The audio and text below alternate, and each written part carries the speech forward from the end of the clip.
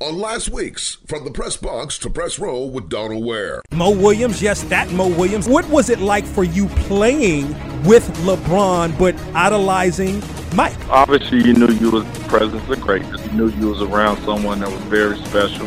I think that's the comparison we can give. Try to break down their games. I mean, that's easy. But I would say they both have a lot of characteristics about watching the documentary. And that's one thing I could say, watching the documentary, Jordan had that I already had that thought in my mind about him, going LeBron the time that I've known him. He has those same characteristics. From the Press Box to Press Row is one of the hottest sports talk shows in the country. Join Donald each week as he takes you on a journey through the world of HBCU sports and pro sports and interviews with top sports and entertainment figures. That's From the Press Box to Press Row each week on your favorite station.